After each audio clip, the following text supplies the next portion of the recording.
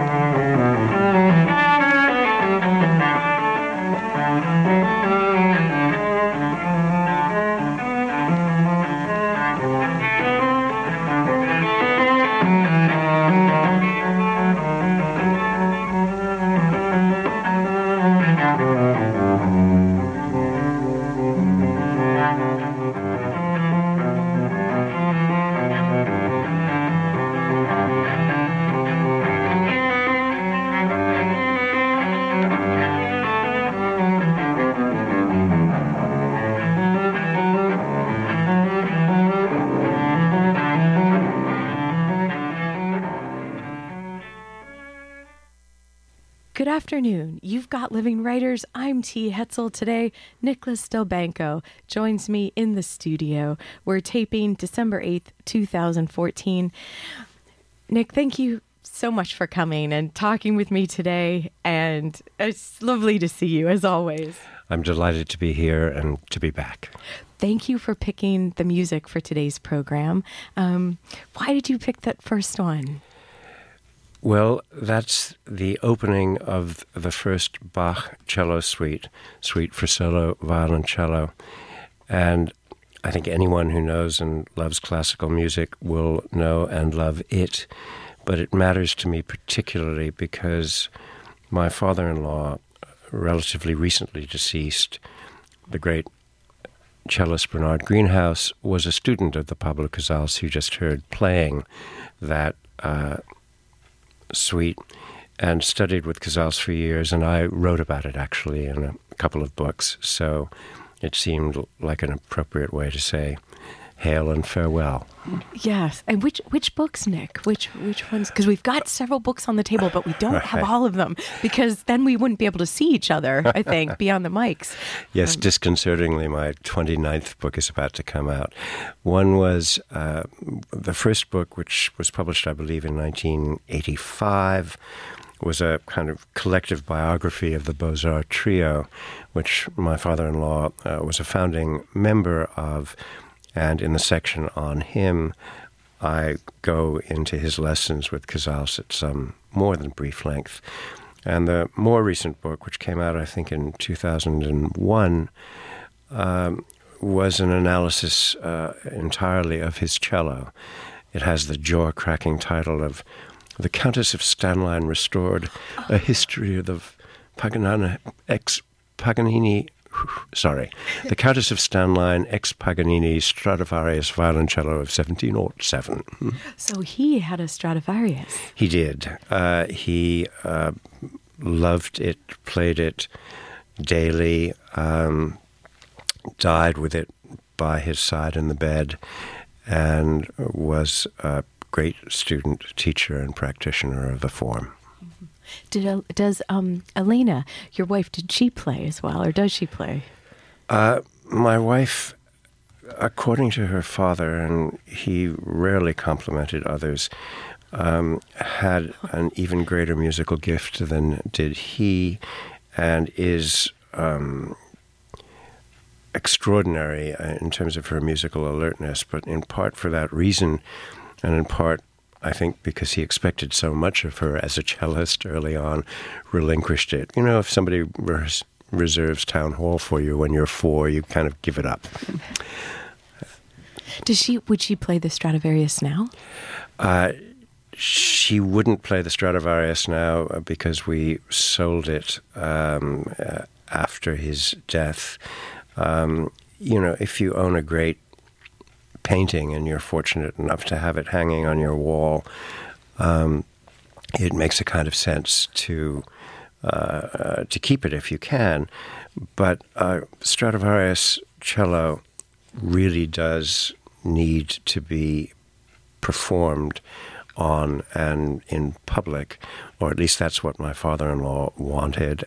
So after he died, we made arrangements for another professional practitioner. You found it a new home. There's actually going to be a TV show about that in January, God help us, from Fox Business News, called Strange Inheritances, in which Elena is featured as the person who tried to figure out what to do with her dad's cello. More importantly, and though the novel is very much a fiction, she has a first book coming out in May called The Silver Swan, which you can read as a translation of The Countess of Stanline. It's about what a daughter whose father is a great cellist makes of her own career, though she too is a professional performer. And it's quite a wonderful novel, and I think you should have her on the show then. Well, we'll look forward to it. Great. We'll look forward to it, Nick. So on the table, we also have the latest book of yours out into the world, Dear Wizard, The Letters of Nicholas Delbanco and John Manship White, edited by you, Nick. Mm-hmm. And from this book, we've also got your forthcoming latest novel, The Years, on the table with us. And when is this out as well? It seemed excessive to publish 2 books in a month, didn't it? So I wouldn't put it past. Dear Wizard is coming, has just appeared from the University of Michigan Press. And this, from a commercial publisher, will appear in the beginning of 2015. Well, that seems like a nice rhythm to it, doesn't it? And this book is it's a tome. It's a force to be reckoned with in the world. This is, these are all letters. It's wonderful how we started to take a brief tour before we went on the air, and Nick, I'll tell you what, I'll read the short bio in the back, and then maybe if you don't mind describing it to everyone, Absolutely. that would be brilliant. Nicholas Delbanco is the Robert Frost Distinguished University Professor of English Language and Literature at the University of Michigan. He has published 29 books of fiction and nonfiction. He directs the Hopwood Awards program at the University of Michigan. He has served as chair of the fiction panel for the National Book Awards, has served on the jury of the Pulitzer Prize for Fiction, and has received such awards as the J.S. Guggenheim Memorial Fellowship and, twice, a National Endowment for the Arts Writing Fellowship. And Nick, it's funny, but I had to put in the 29 here because it says 28 here on the book cover. So already. That's the 29th. So, no. Okay. This. Sorry. The years might be. I too am losing count. The years will be the 29th. Okay. Well, can you tell us a little bit about this? Because Sure. I mean, I love the radio and being here, but it's a bit of a shame that we don't have a visual cue or a chance to see it, because it is, as you say, quite a tome. Indeed, people who need to prop up houses or at least stop doors couldn't do better than to buy a copy of Dear Wizard. It weighs upward of 5 pounds. It's full of full-size facsimile letters, and it is not actually the collected correspondence, but the selected correspondence of a man yes, it's only about half the size of the whole, and this weighs in at 750 pages or so. How long were you writing letters to each other? I have many betters, no doubt, but I don't have many elders and betters left, and one of the sorrows that attached to this book is that John Manship White died before it saw the light of day, though he was very much a part of the compilation and knew it was coming. Anyway, this is a man I loved and revered, and perhaps the simplest way to do it is just to read you a couple of pages or a couple of paragraphs from my editorial introduction. In effect, we'd been writing each other since the late 1970s, and back and forth with some regularity. So this book is that. And here's what I said by way of beginning. The habitual exchange of letters is a custom now nearly extinct. There was a time when letter writing served as the necessary discourse for men and women not within earshot or in a shared room. That time has gone. The telegram and telephone, a cell phone or email, text message or Skype, the various new forms of telecommunication, Facebook, Twitter, and the rest, have each in turn displaced and finally replaced the habit of correspondence. Few practice it today. Those who read collections of letters hereafter will read about the fast receding past. My own past recedes, so did that of John Manship White. I've begun my 8th decade, he reached the end of his 9th. This collection spans the period of 1978 to 2013. Our habitual exchange of letters, therefore, lasted not merely for years and decades, but centuries, millennia. We shared rooms and cities, but only seldom spent uninterrupted time in each other's company, with no need to write. I could have wished it otherwise. Have wished, I mean, to live more near and see with greater regularity a man I both loved and revered. What we have here instead is the record of a friendship attested to by correspondence and enacted largely in the epistolary mode. Thank you, Nick. You're welcome. So this is, hundreds of letters, and I can say without embarrassment or immodesty that at least half of this book is wonderful, meaning what John Manship White wrote to me is worth the reading. What I wrote to him is up for grabs. But I loved being a correspondent with him, and at a certain point early on, probably by the mid-1980s, we got into the habit of writing each other on borrowed or cribbed stationery. And that's one of the reasons this book is a facsimile edition, because the letters come from wacky and wonderful places. I mean, I wrote him from the White House in Washington. He wrote me from a Cuban jail. I wrote him from... I didn't know they had letterhead. Well, it's a poste restante in Havana. I wrote him from, the Committee on Un-American Activities, because he was a bloody foreigner, a Welshman.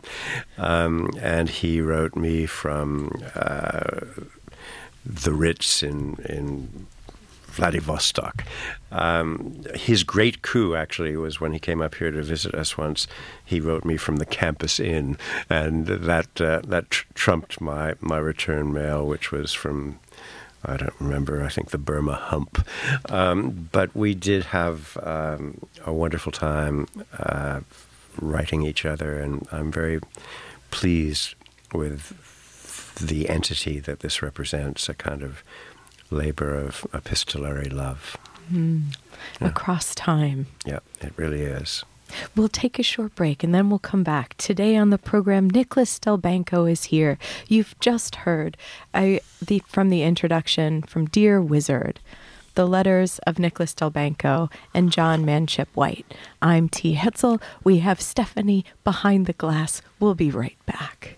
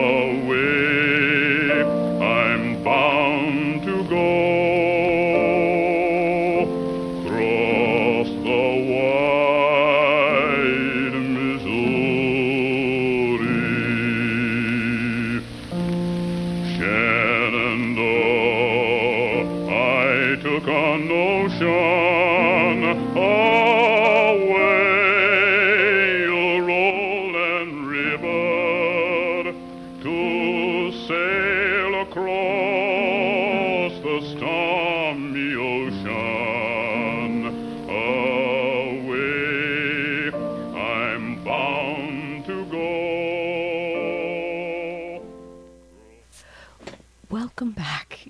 got living writers, and Nicholas Delbanco is here and has chosen the music. Nick, why that song? Because as it was fading out, it was "Away I'm Bound to Go." Can you tell us the... Well, this too is a piece of music that has mattered to me for a very long time, because I, like most of the music lovers and theater lovers of my generation, admired the great black actor, activist, and singer Paul Robeson. And this is from a record I used to listen to more or less endlessly in my teens. And it's about departure. I'm not departing Ann Arbor, but I am about to retire from the University of Michigan. And so it seemed appropriate to have a chorus line about "Away I'm Bound to Go." In some degree, and certainly in Robeson's interpretation, it's a mournful song. But I've just come off a sort of week-long celebration of my stay here, and I don't feel mournful about that at all. It's been a wonderful time and place. This last week was the symposium, and many people, former students, many people returned to be part of the event. Charles Baxter was here to be in conversation with you for the final public event. What were some of the moments, Nick, that I don't know, were you prepared for all of it, I guess, in a way? In many ways, I mean, obviously I knew it was going to happen. I knew I had to be in town and prepared to smile. But I really wasn't part of the planning.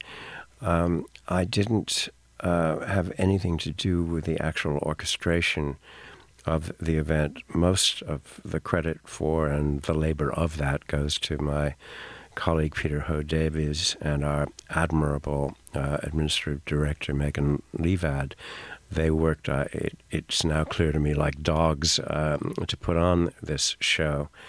And there's an ongoing residue of it in the library, in the special collections at the Harlan Hatcher Library on the 7th floor. There's a kind of record of I think they call it a literary life.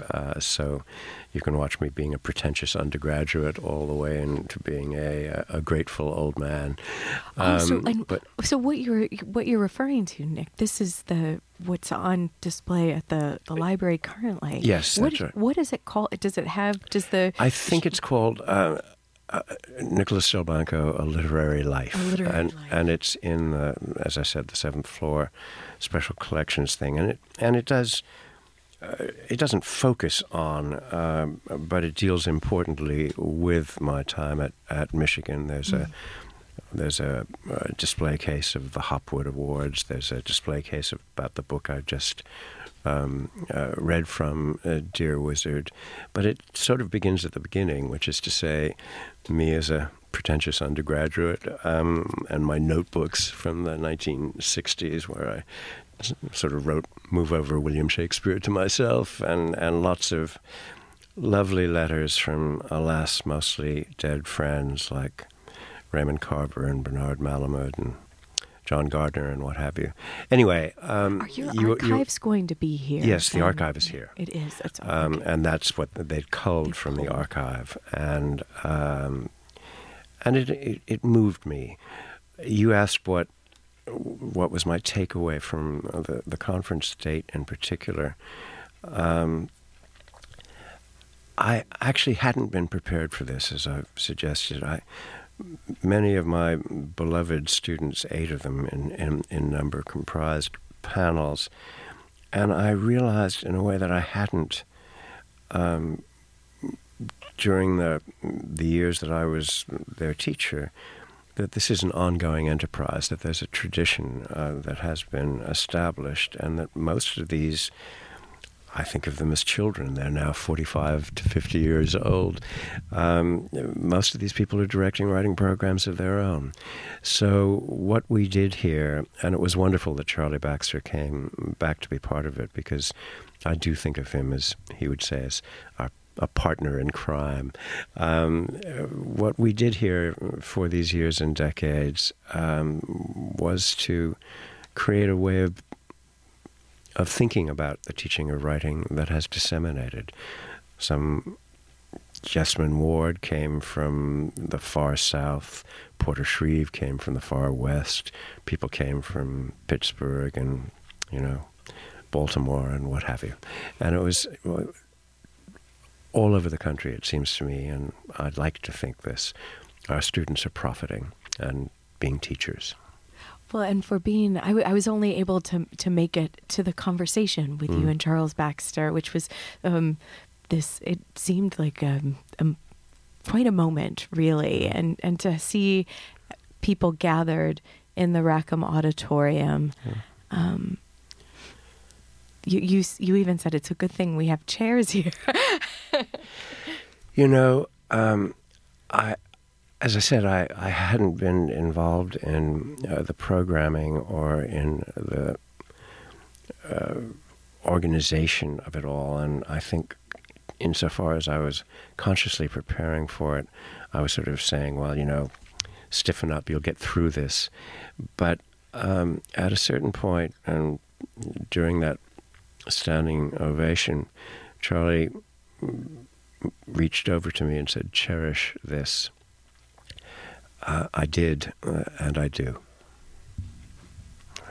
Well, that's lovely, Nick. It's really, and even though this symposium, it happened last week, I know they also taped it, so I'm sure there's going to be opportunities for people to hear it, to be part of that as well, and to visit the 7th floor to see the gallery showing special collections. Yeah, you won't collections. get rid of me so easily. What, looking ahead, because we will, I'd love to use this time to talk about the books that are on the table, quite literally, also memories. But looking ahead, what is it that you are most excited about right now as you're, besides Elena's book coming out? I know. I think I want to make it clear that I came to the University of Michigan in 1985 with one dear dream when I effectively established the writing program here. It had been in existence a year before, but my predecessor left, and so it was my turn to pick up this infant.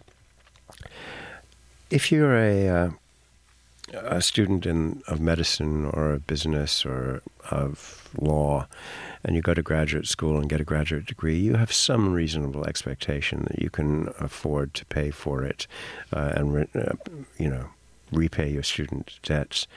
But the odds on doing that as an artist, whether a writer or a painter or a musician or whatever, are really quite long. And so from the get-go, I wanted to make it possible for students to come here for nothing and not to incur debt. And with the munificent gift in the last couple of years of the Helen Zell money, that dream is realized. Now, nobody who attends our MFA program will ever have to pay for it. They can have 3 years in which to learn and hone their craft. And that being said, and that being achieved, it didn't seem to me that I had much left to do or certainly to prove. And it would have been a kind of repetition compulsion to stay on. So it seemed like the appropriate time to step down. And what I want to do is spend more time at my own desk so that I can improve on this impoverished output of mine and produce 6 books a year rather than just 2. I'm joking, of course. What I want is to try and write something that might last, and also, as disgraced politicians say, to spend more time with my family. But I don't think I'm disgraced. I'm certainly not a politician. I do mean the latter. We have granddaughters now, and it's grand to be with them. So we'll be both on the East and the West Coast, in addition to time in Ann Arbor. And, see what comes next. Yes, and so it's interesting to hear you say that you'll be moving around. So there's this place on the East Coast, the West Coast here, and our middle ground of Michigan, and it seems natural from you being born in London, coming to the U.S. at 6, becoming a citizen at 11, and so and having and sort of traveled and always written about travel essays. Placed your books abroad as much as they're placed here, I imagine, the fiction. It is true I've been peripatetic. It is also true that I'd like to be able to travel at leisure rather than sort of in between semesters. So this will be a different rhythm to it then, won't it? It will. So where will you go first? Well, we have bought a little apartment, a pied-à-terre in New York. Lovely. And we're returning to the city of my wife's birth, and we'll be there. The first time I'm going out of the country in February is to Mexico. The next time in April is to England and Ireland. The next time in October is to France. So indeed we will be on the road a bit, but we'll still hang our hats in Ann Arbor. Oh, well, that's good to hear, actually. And you've got nice hats, Nick. You do. You're a man of hats. You don't say that just as a as a toss off. And so for England, for some of these trips, are you going back? Is there family still there, or is it more of pleasure trip or research? It's actually the reverse. There is no family there anymore, and really most of the trips that I'd made to England previously were associated with family members, in particular a beloved uncle. When he died, I didn't want to go back. So it's taken a while, and it's now time to revisit and to go to places that Elena and I loved to travel to, 10 and 20 years ago. But it will be the first time we've been in England in quite a while. And Ireland, probably not for 15 years. I wonder is it something where, I wonder if you can feel of a place being born there, even when you move so young. This is more than you want to know, but I was graduated from college here, and then I went back to London to think that I would work for my uncle, and perhaps he was an art dealer, and perhaps stay there for the rest of my functional or professional life. By the time I returned, really rather rapidly, I realized that was a romantic and not an actual issue, and that I had become wholly and happily an American. So I no longer delude myself that I belong in England, but as a tourist, it'll be a pleasure to return. Yes, and what's the title of the travel essay book? Anywhere Out of the World, Essays on Travel, Writing, and Death. Exactly so. Wonderful title. And I'm also, I do have a whole travel writing book called Running in Place, Scenes from the South of France. And that's the October trip, which, God help me, I'm taking for and under the aegis of the New York Times, leading a bunch of folk who are willing to walk through Provence. I suddenly realized when I saw the advertisement for it saying, moderate activity, that perhaps I don't want to walk all the bloody way from Arles to Avignon, but we'll see. We'll take a short break, and then we'll be back for more conversation today with Nicholas Delbanco. I'm T. Hetzel. You have Living Writers. We'll be right back.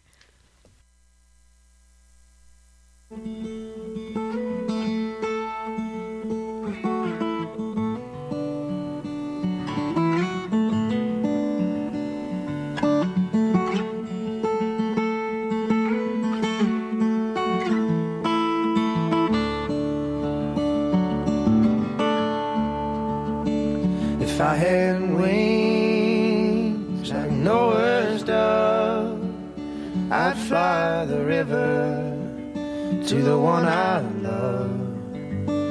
Oh, fare thee well, my honey, fare thee well.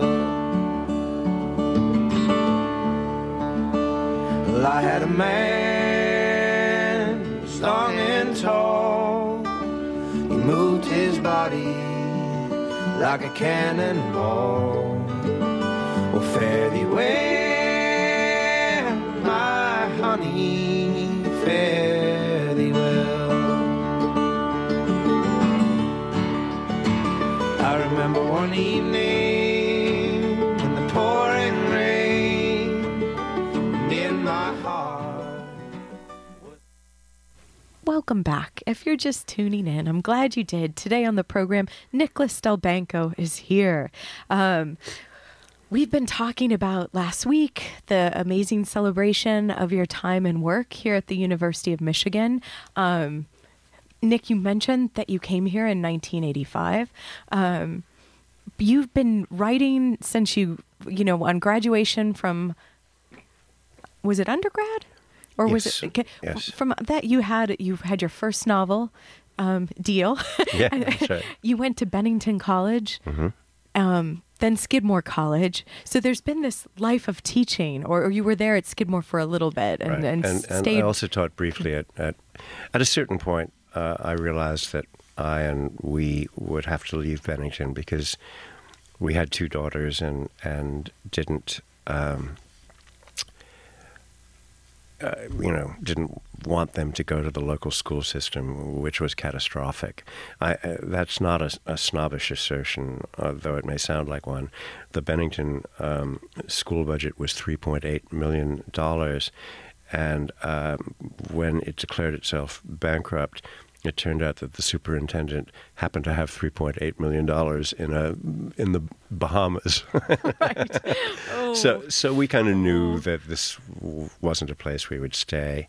And I took short-term jobs at Williams College, at Skidmore College, at Trinity College, even at that unmentionable place, the Iowa Writers' Workshop, while we tried to figure out what to do and where to go. Why Michigan, Nick? What happened?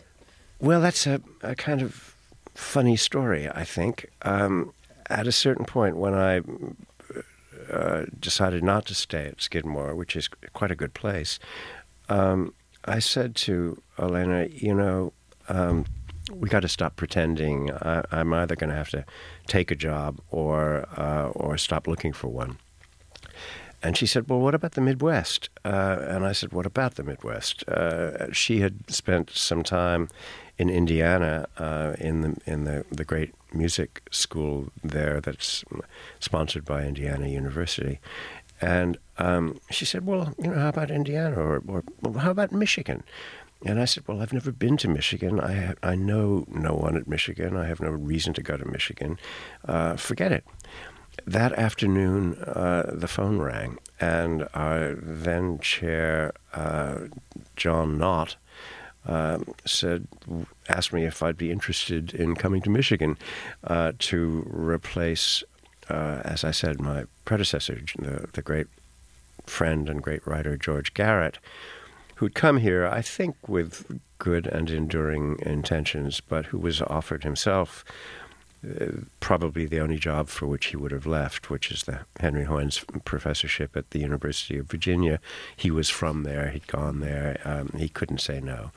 So John asked him, who do you think could replace you? And George flatteringly said, I could. And when I hung up on that call, I thought, this is probably more than a coincidence. And so I flew out to see this and was asked to take the job and took it. And the rest, as they say, is the rest. So Yes. I literally had not been to Ann Arbor before they offered me the job, or until they offered me the job. When you came here, was there a feel about it, Nick, where you had this sense of knowing about it?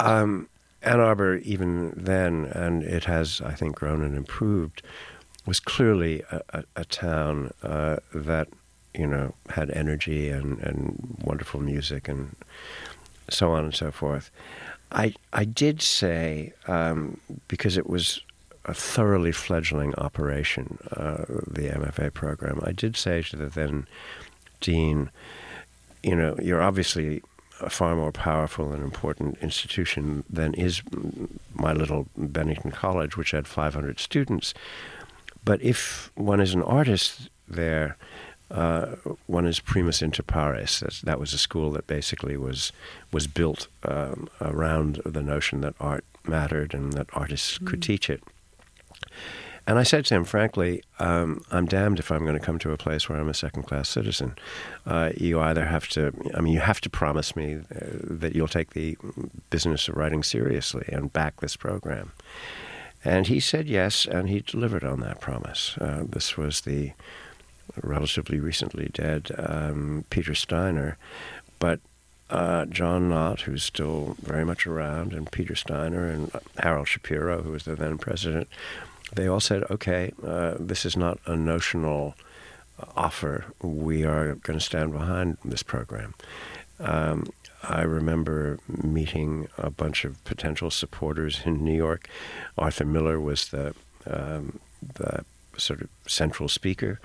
And he said, I believe in this kid. I'm putting $50,000 behind him in Hopwood. Anybody care to join me?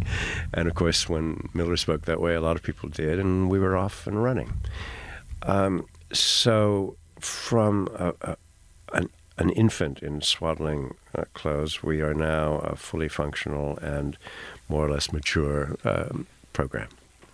Well, I remember the words that you said in Boston at the AWP when Helen Zell was there and announcing her gift. Right. We were recognized. Yes. Yeah. And that was really quite something. Well, it was. It's a dear dream realized, and I'm as proud as I can be. Well, who are some of the people? Because when we're talking about the writing program, Nick, I think you brought obviously like the workshop, like making sure that there's craftsmen working together, craftspeople. What else, like about also the Hopwood room, like this room where writers could come to build community. Was that also your doing, this idea of having a central location, a place that had publications and writers would come and talk and have tea? Very definitely not. I'll take whatever credit I can get, but not for the Hopwood program, which antedated me by a long while. Avery Hopwood was a Michigan grad from 1905, thank you very much. And when he died in the early 20s, he had the more or less revolutionary notion that he wanted to endow a program that would support creative writing in then undergraduates or just Michigan students. By now, a lot of people have climbed aboard that particular bandwagon. By then, at that time, it was a genuinely original idea. And frankly, if he hadn't made that a stipulation, there'd be a wing of the library called the Avery Hopwood wing, or all the carpets in LSNA would be the Avery Hopwood Memorial Carpets or whatever. But we have this endowment that has been well tended and for a very long time. The first, award was given out in the 1930s. Arthur Miller said, and I think meant, that he came to the University of Michigan in order to win a Hopwood Award, which at that time more or less paid for his tuition. And in his autobiography, Time Bends, he talks about winning it wonderfully. I mean, the difference it made to him, the ratification it provided. Anyway, that was a long-established and important tradition, but it wasn't an educational one in the technical sense. It wasn't part of the curriculum. It was just a space which we still unhappily occupy and where we still unhappily pour tea. I came as the director of the MFA and also as the director of the Hopwood.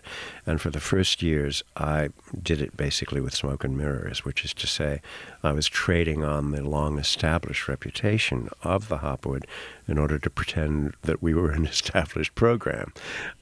So, great writers like Miller and Robert Hayden and Marge Piercy and Frank O'Hara and any number of folk who'd come through Michigan as undergraduates, I would sort of suggest somehow that they too were behind the MFA.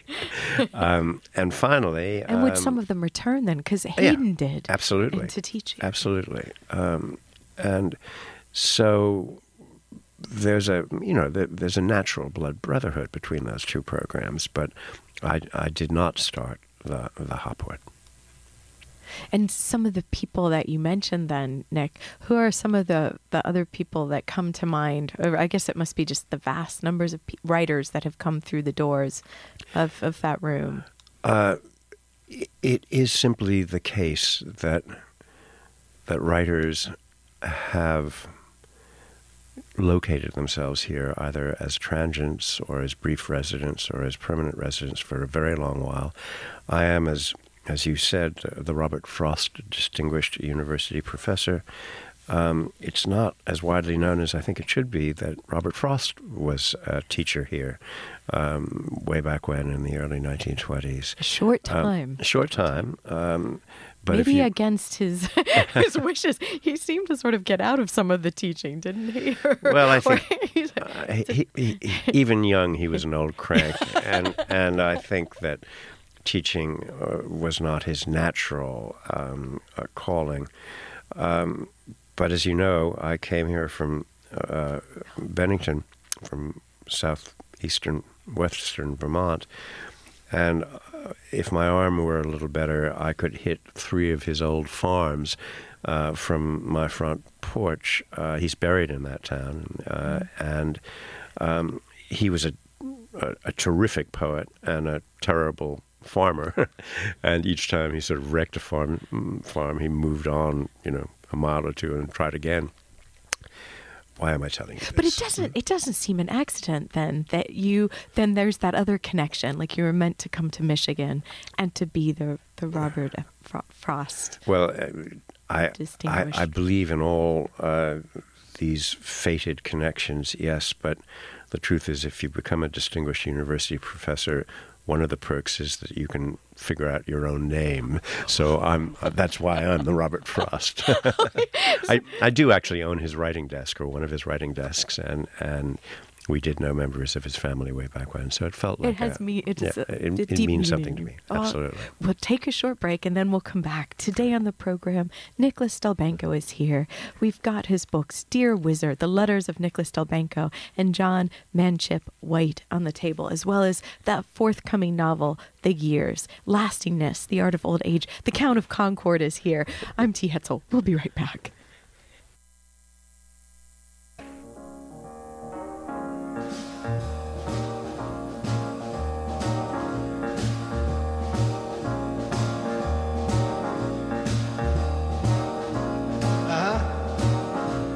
It's 2:45.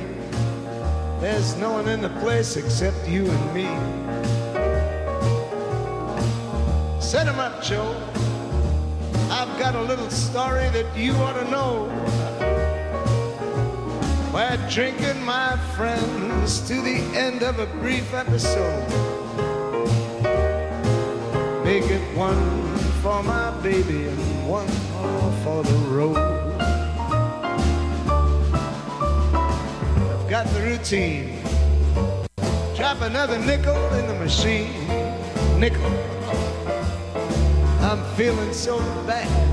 I wish you'd make the music dreamy and sad. I could tell you a lot, but you've gotta be true to your code. Make it. Welcome back. You've got Living Writers. I'm T. Hetzel. Today, Nicholas Delbanco is here. Well, Nick, we're at the last quarter, and we've been talking a lot about.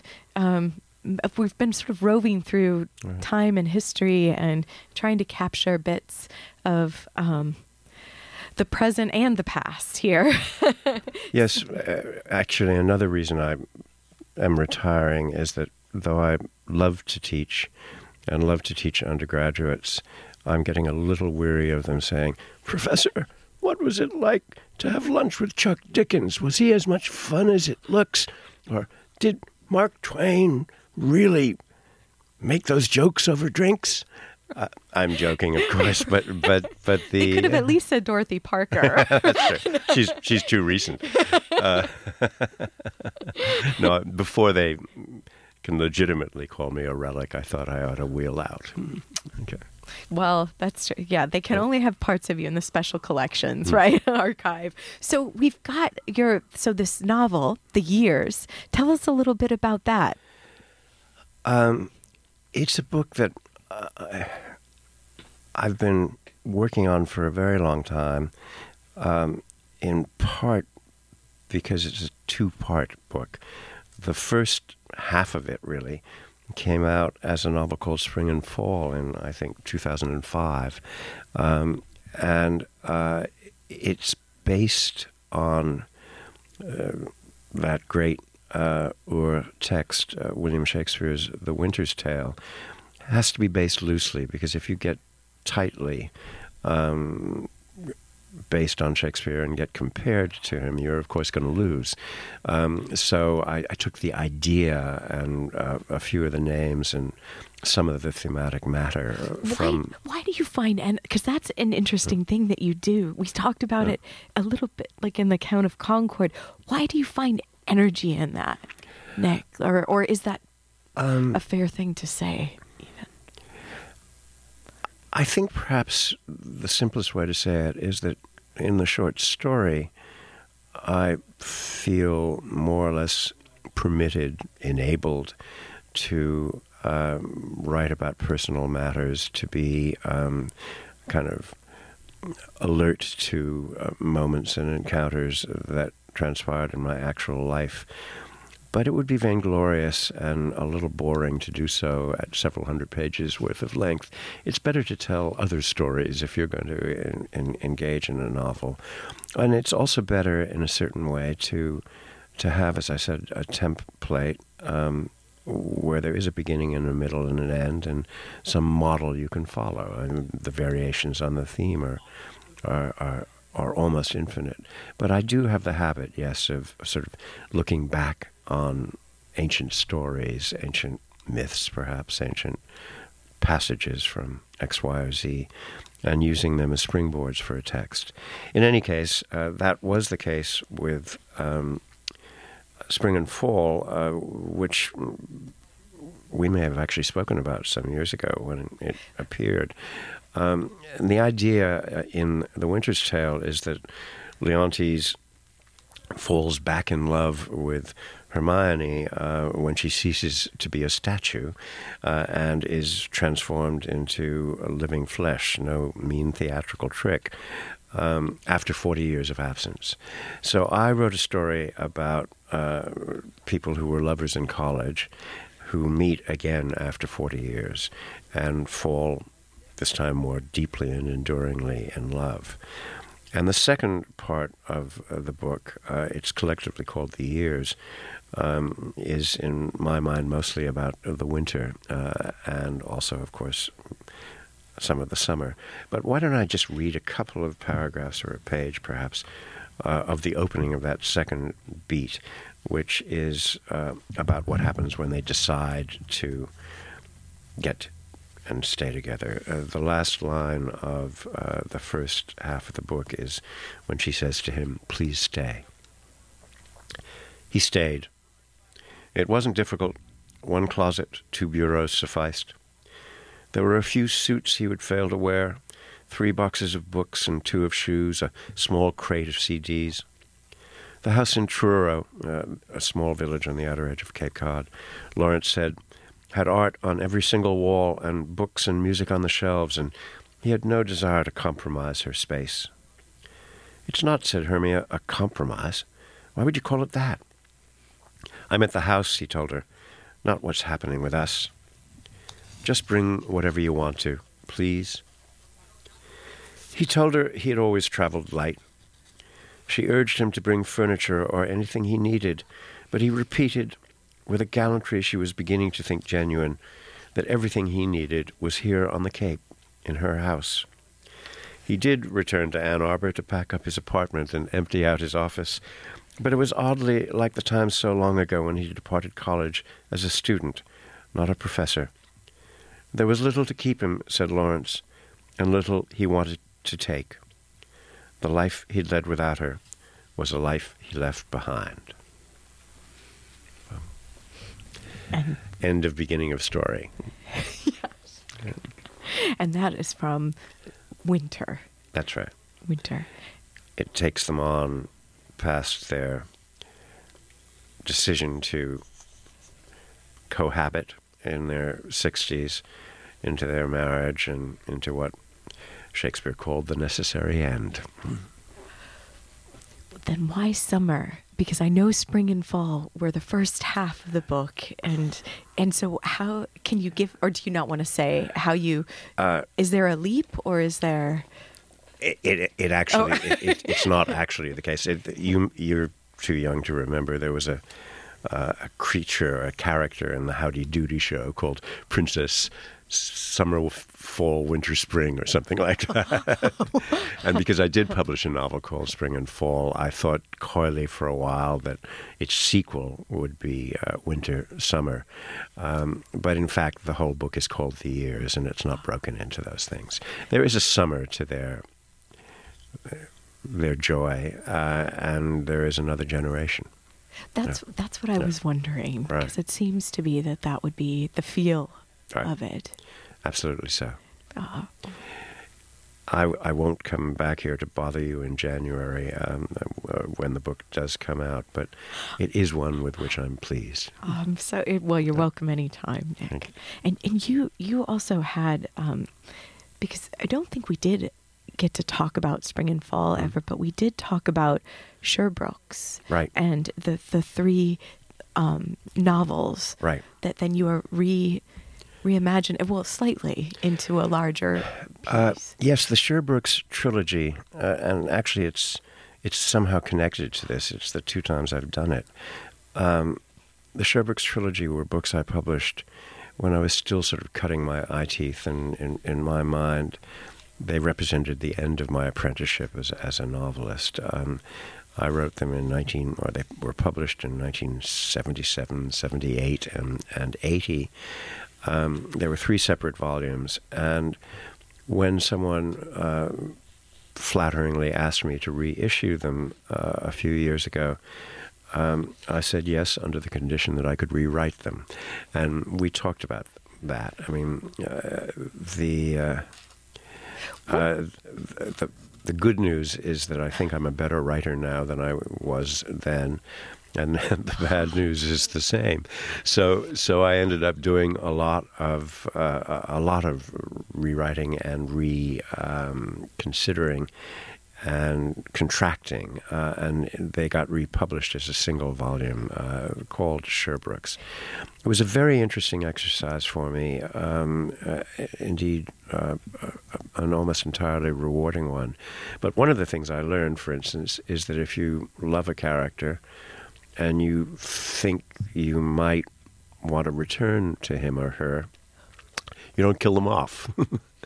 And since I'd killed off my characters seriatim in the Sherbrooks trilogy, that was a bit of a narrative arc to reconstruct.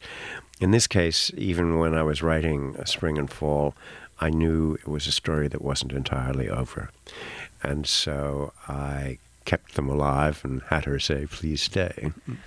And when you say you knew it wasn't a story that's over, can you talk about that feeling as a writer? Because it seems like that would go to the practice as well as the craft, the being, the knowing and the not knowing.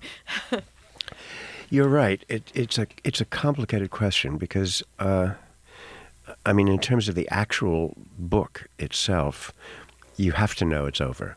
There has to be a solution, a resolution to whatever problem or problems were posed. A wholeness. The end of what Henry James called the affair, even though it doesn't necessarily mean that, they all go out with guns blazing or they all live happily ever after. There has to be at least a momentary completion and cessation at book's end. I don't really know how to talk about it except in somewhat abstract terms. The feeling of the shape of the whole, which is what you struggle for as a novelist. And in the first volume of Sherbrooke's, for instance, which was a book by literally that name, I wrote the last scene first and spent the next couple of years and the next couple of 100 pages sort of working up to it. And actually, by the time I got there, I realized I'd gotten that scene wrong and needed to alter it altogether. So one learns about closure. And I do feel that after the last line of the years, there will be nothing left to say, at least about this pair.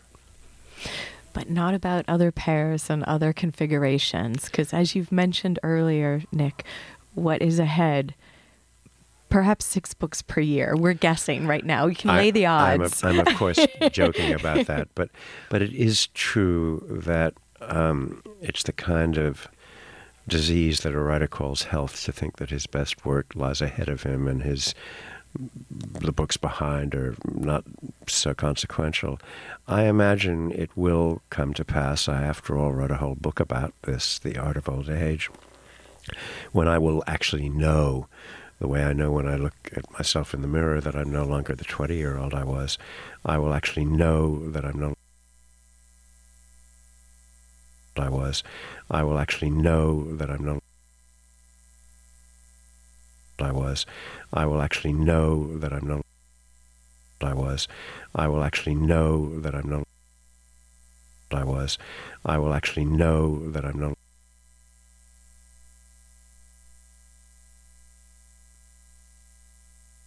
I was.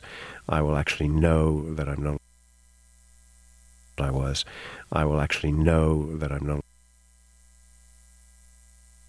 Of it here, some of it on the table with us, and thanks so much for talking with me today. And thanks so much for this invitation. It's always a pleasure.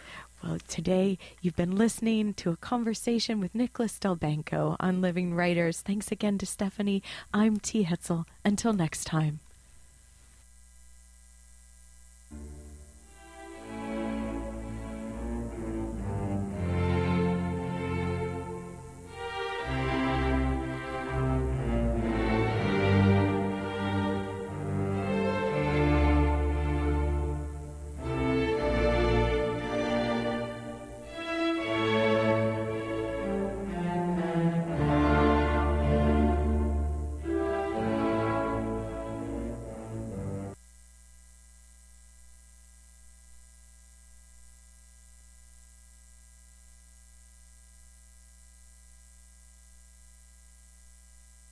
Hello and welcome to the Daily Sports Report.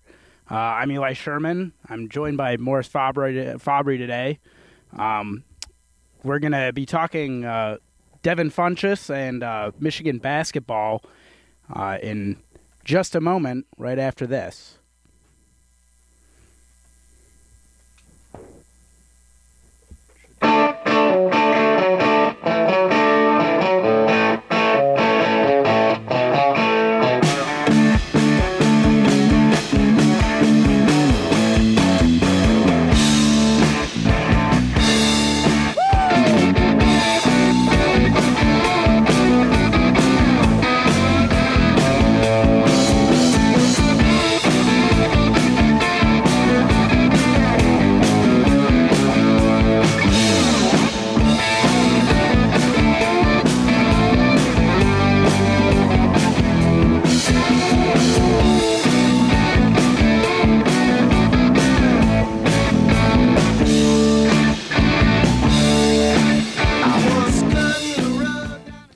And welcome back. You're listening to the Daily Sports Report on WCBN FM Ann Arbor. I'm Eli Sherman, again joined by Morris Fabry. So we got big news in the basketball world here at Michigan. Michigan, after losing last Saturday to NJIT, the Highlanders from Newark, New Jersey, in what was, by all accounts, one of the most shocking games in recent college basketball history, the Wolverines tried to bounce back last night against the Eagles of Eastern Michigan University, but the Eagles came into Chrysler Center, and for the second straight game, the Wolverines fell to a mid-major opponent. They lost last night 45-42. The last time Michigan lost a game in which they held their opponent to 45 points was back in the 1930s, so that just goes to show that Michigan played a pretty good game defensively. Morris, what did you see out of the Wolverines last night? Well, I saw a few things. First off, I saw that John Beilein did not have this team prepared for Eastern Michigan's 2-3 zone. You know, they were coming off of a victory over Syracuse, seems like ages ago after the two losses to NJIT and Eastern Michigan, but a victory in which they were at least passable on offense against a Syracuse team that was giving them chance after chance with turnover after turnover. But last night against Eastern Michigan, who is, by all accounts, a less impressive team than Syracuse, they could not get anything going. The passing was not crisp. Players were hesitant to get to their positions. It seemed like most of the guys out there had no idea where they were supposed to be against the zone, and even when they were in the right positions, they were dropping passes all over the place, not finding the open man in good time. And part of that is